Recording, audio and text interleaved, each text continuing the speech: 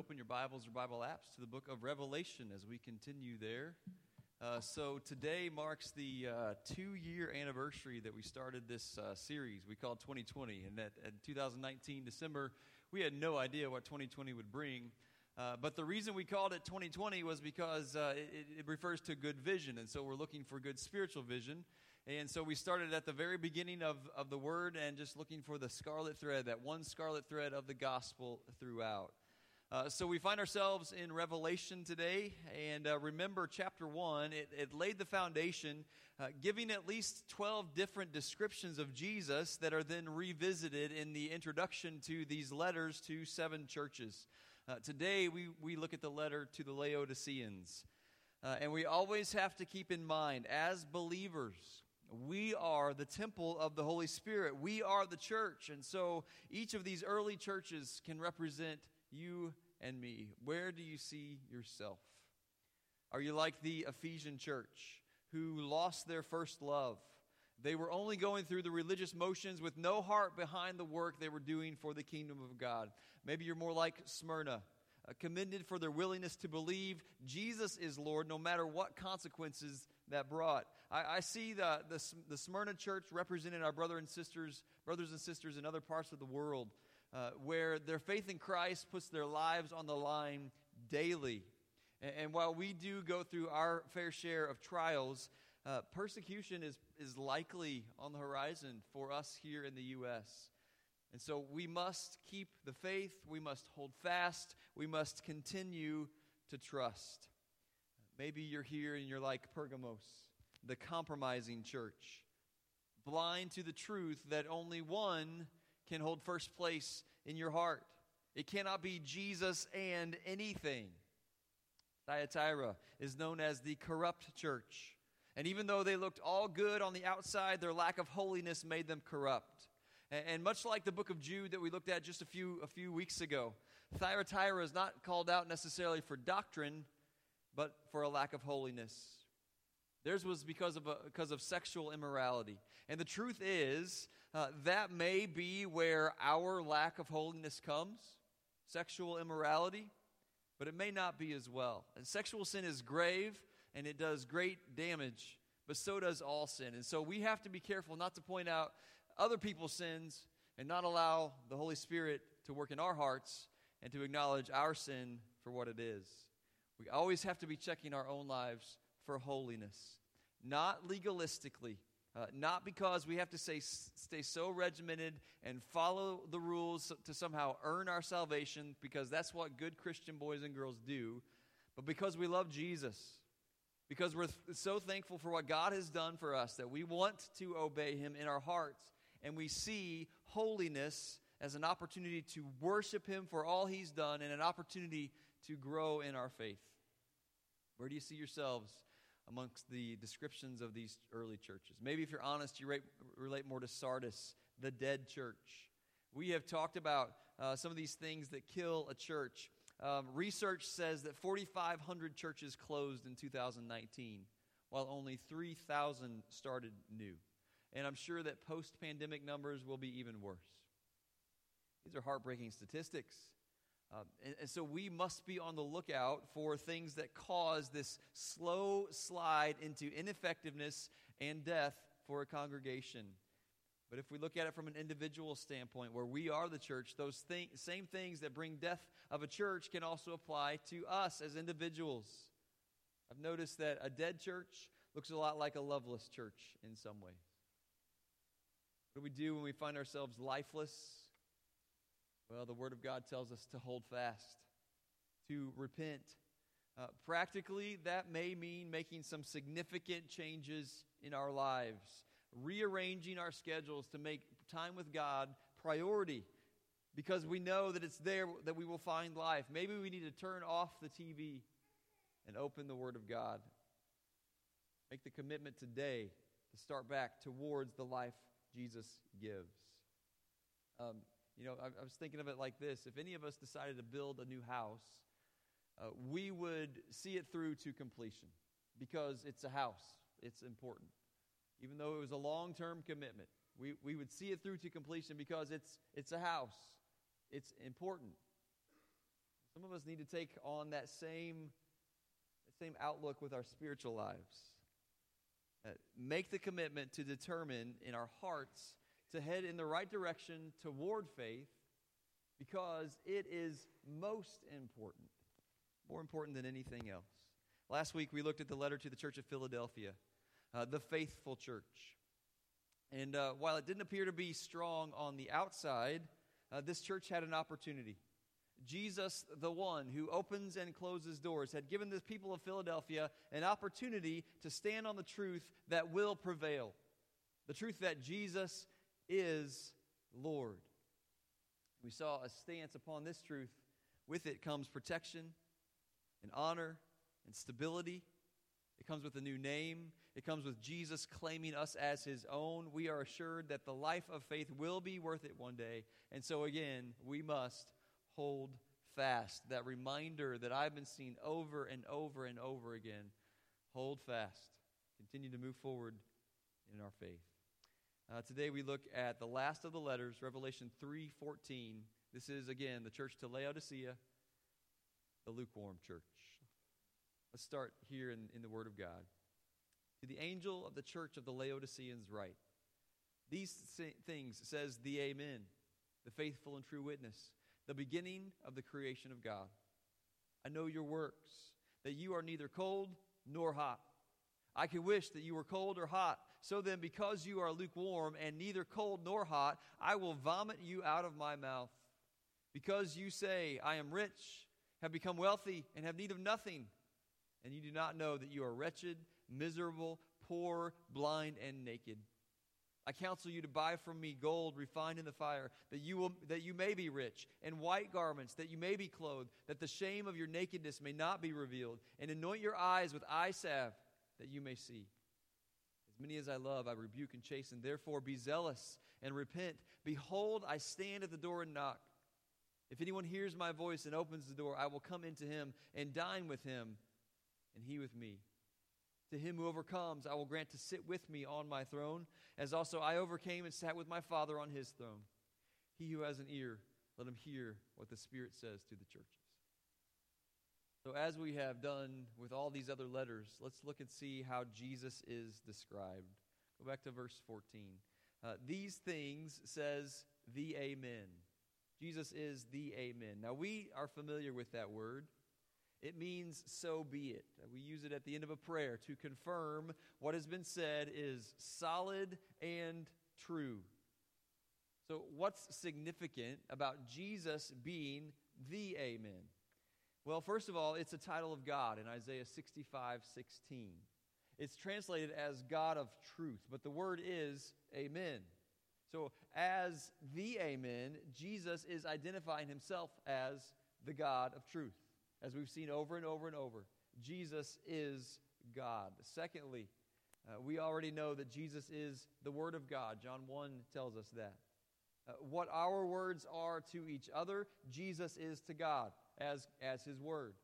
Jesus speaks God's Word. He tells his true feelings about us and about sin and about many different things. God communicates his love and acceptance and forgiveness and grace and mercy through Jesus. God communicates the gravity of sin through Jesus.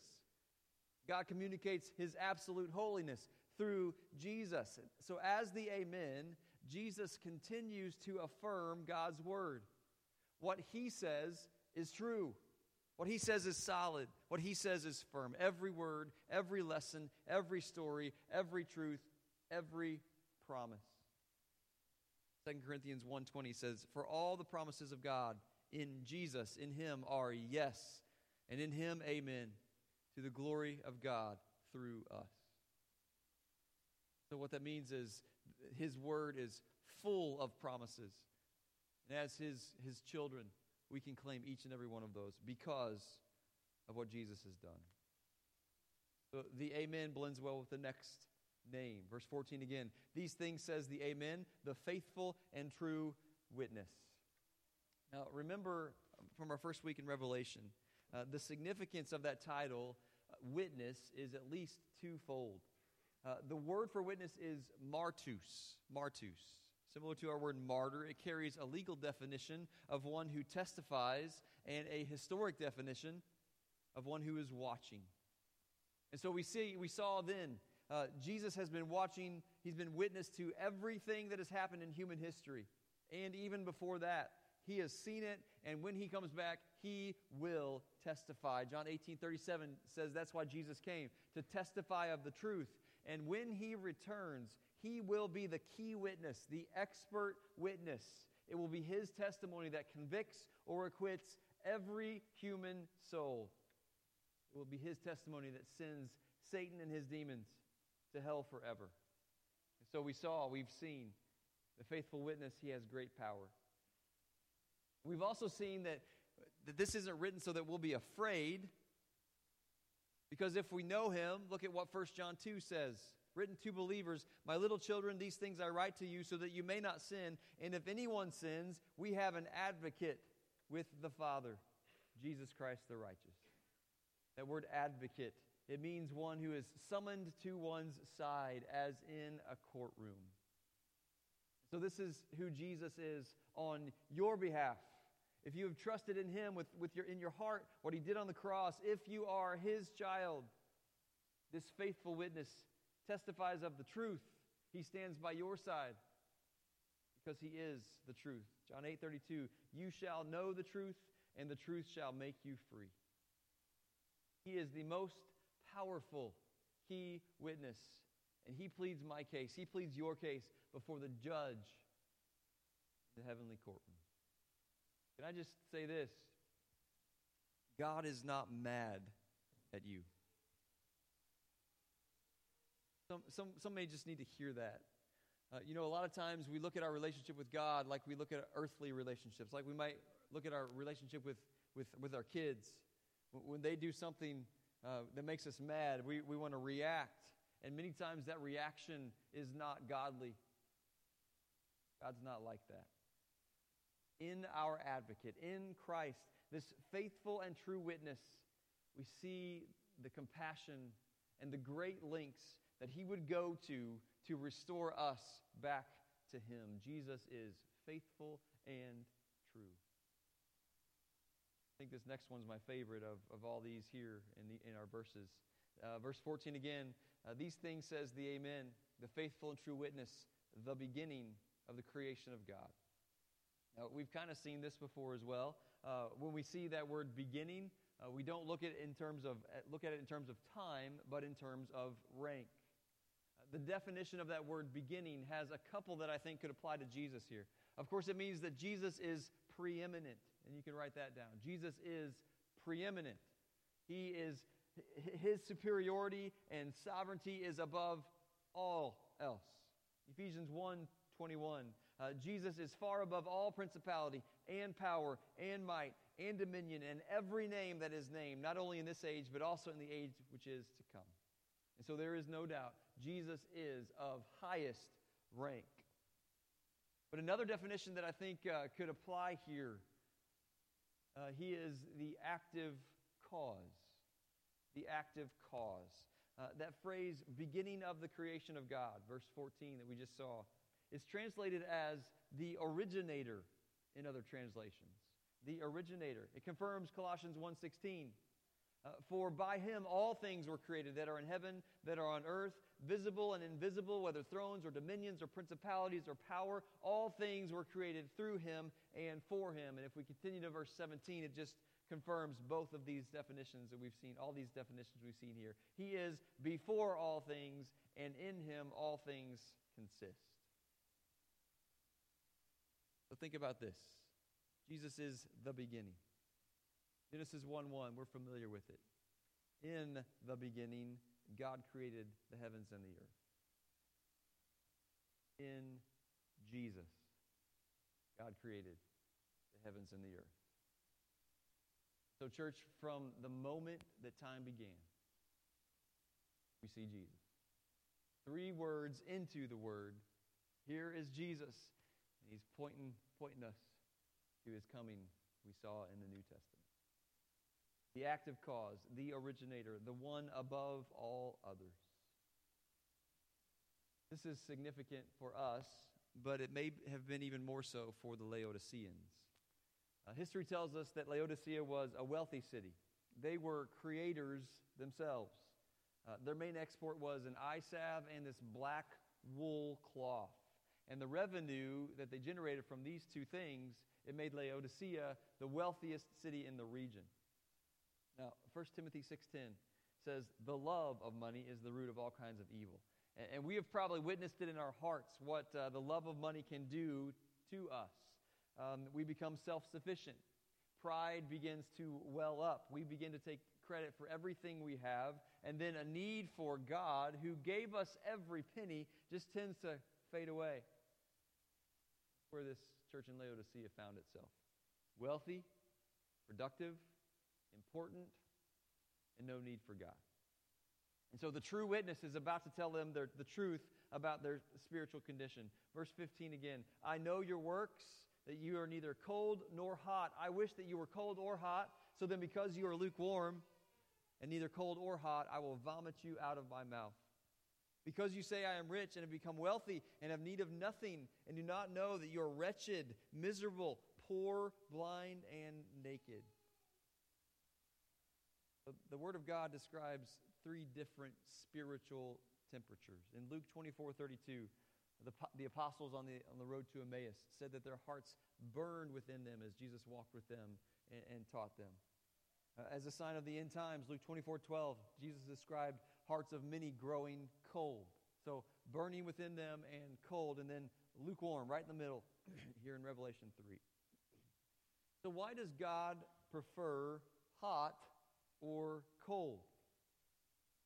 Well, I think because if we're hot, then everybody knows it. If we're on fire for the Lord, we just kind of emanate the gospel. People can tell there's something different about us. Similarly, when we meet someone who is not a Christian, someone who is cold, we can tell. Someone who is lukewarm makes Jesus look bad. The next blank's in your outline. Lukewarm makes Jesus look bad. They misrepresent the gospel because we cannot have an encounter with Jesus and it not affect us. The encounter will change our spiritual temperature. If we claim to know Him, but then act no differently than those around us, lost people will be turned off from the gospel. And so that's why God prefers one or the other. The coldest water that I've ever jumped in was in Colorado at 12,000 feet. The lake was snow-fed. And let me tell you, when you jumped in there, you could feel it. The hottest water that I've ever been in it was also in Colorado, Mount Princeton. There's a hot spring there, naturally 105 degrees. And let me tell you, when you jumped in, you could tell it. The thing about about lukewarm, you don't feel a thing. It's just the same temperature as everything around it. Now, we know the water in Laodicea, it wasn't drinkable. And they were situated between two different cities, Colossae and Areopolis. And so they piped water from both cities. Colossae's water came from a cold spring. Areopolis' water came from a hot spring. But by the time it got to Laodicea, it was lukewarm. And so this imagery would have resonated with the original readers. Most of us don't order a lukewarm cup of coffee or tea. It's either hot or cold. That's the way God prefers our hearts. And so if the faithful church is on fire for the Lord and the dead church has grown cold, then what causes it to be lukewarm? What causes us to be lukewarm? I think in one word, it's complacency. Complacency. We get comfortable where we are. We don't want to move forward. We just want to blend in with everything around us. Apparently, this church's spiritual temperature was the same as everyone else around them. How's yours? What's your spiritual temperature? Is it the same as people who don't even know God? Are you right in between? How did they get there? How did we get there? Well, if you think about it, if you don't add wood to a fire, it's gonna go out. Similarly, if you unplug the refrigerator, the coldness, you're going to lose that coldness as well. It takes something outside of itself in order to fuel the cold or the fire. And so this is the same way. Jesus is the something outside of ourselves that it takes to fuel the fire. And it says that he stood at the door and he knocked, wanting to come in, but they wouldn't open the door. See, church, if we try to maintain a fervency for the Lord without the Lord, it will not work. If we become a closed system and we don't allow Jesus to come in and have his free reign in the church, in our lives, we will grow tepid. Verse 17, you say, I'm rich, have become wealthy, and have need of nothing. You don't know you're wretched, miserable, poor, blind, and naked. And so God says to these believers, you think you're good? No, you're wretched. You think you're satisfied? No, you're miserable. You think you're rich? No, you're poor. You think you can see? No, you're blind. You think you're presentable? No, you're naked. This wasn't good news for the church of Laodicea. A lot like the Pharisees. They had it all together on the outside. They were good at playing church, but it was all lip service, and they were not allowing the gospel to do its ongoing work in their hearts. A few weeks ago in our Wednesday night study, we were looking at the names of Jesus. And that night it was Alpha and Omega, the first and last letters of the Greek alphabet. We've talked about it already here in Revelation. It was interesting as we studied that night, the question was asked, okay, so how do we prevent Jesus from being Alpha and Omega? Because when we looked at that definition, we saw, okay, so he's first, he's last, and he's everything in between. How do we prevent Jesus from being Alpha and Omega in our lives? When we start the day with Alpha, Lord, help me to have a good day. And we even end the day with Omega. Lord, thanks for the good day. But everything in between, he's not the Lord of. What are you doing with the in-between? What am I doing with the in-between? The time we interact with others, the time we are to live on mission, the time we are to further the kingdom of God. What are you doing with the in-between? Are we truly letting Jesus be who he is throughout the day? Laodiceans were not. They were lukewarm, and it made the Lord sick. I counsel you to buy from me gold refined in the fire, that you may be rich, white garments, that you may be clothed, that the shame of your nakedness may not be revealed, and anoint your eyes with eye salve, that you may see. Church, what we see here, there is a price to pay for following the Lord. Not the price for my sins. It's already been paid for by Jesus. But there is a cost to following Jesus. The next blank on your outline. There is a cost to following Jesus. That cost may be our comfort. What does God ask you to do lately that's out of your comfort zone? Jesus is knocking. You let him in. That cost may be our desires. Sin can be very enticing, but God promises to give you a way of escape. Jesus is knocking. Are you letting them in? The cost may be persecution. If and when it hits home, are we preparing for that now? Because we never know when it will come. Are we growing in our faith now to become strong? Come what may. Jesus is knocking. Letting him in.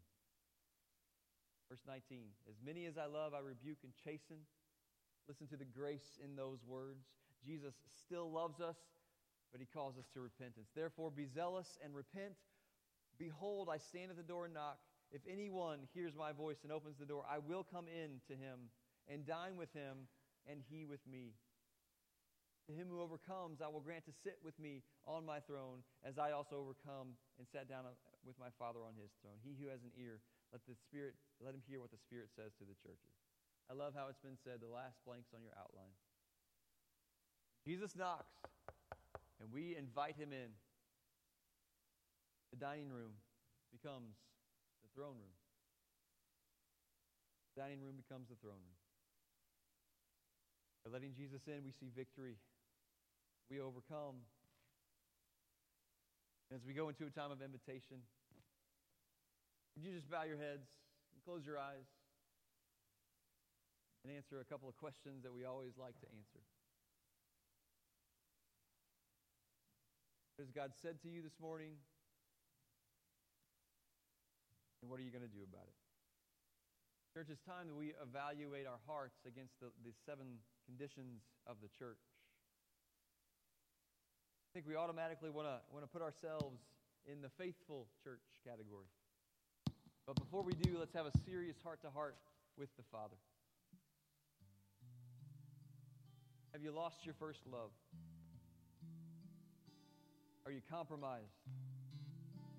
Is there anything in your life that would be considered corrupt? Maybe you're just dead. Maybe you're here today and you need to let Him in for the first time. Maybe you just need to allow Him back in. It's not that you've lost your salvation, but that you've grown lukewarm. You want your heart to burn for Him again. He who has an ear, let him hear. The Spirit is saying to you.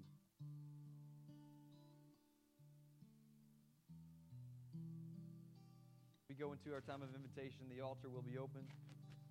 You need to come and pray. Do that. Let's just spend time in worship. Who Jesus is. Lord, we invite you to come. In the name of Jesus. Stand with us. This is